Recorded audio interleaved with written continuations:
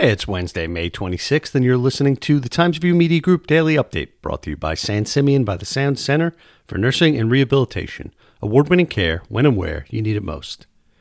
A new rooftop planetarium and event space will be the crowning component of the Long Island Science Center's plans to expand its programming into the former Sweezy's building on East Main Street in Riverhead, the organization announced this week.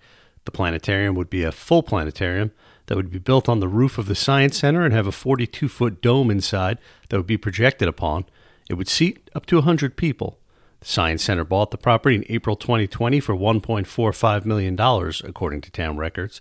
It received a $775,500 Regional Economic Development Council grant in December 2019 in support of its move into the Sweezy's building and is seeking additional grants this year.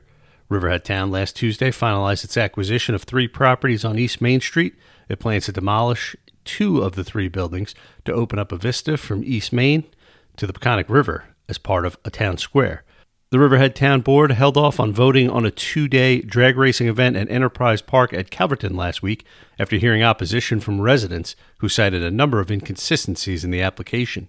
Scramble Runway Challenge is proposing the 2-day event on June 19th and 20th. Amateur racers would face off on the EPCAL runway on tracks of eighth of a mile, quarter mile, and half mile. The application calls for the use of the runways from 7 a.m. to 7 p.m. Councilman Tim Hubbard said the application calls for the use of both EPCAL runways, one of which is an active runway and the other is not. Mr. Hubbard said Scramble would need Federal Aviation Administration approval to do that, and it has not received that. Expect partly sunny skies today with a high temperature of about 76 degrees, according to the National Weather Service. The low tonight will be around 61, with evening thunder showers in the forecast. I'm Grant Parpan, and that's our update for Wednesday. Check back for more news throughout the day.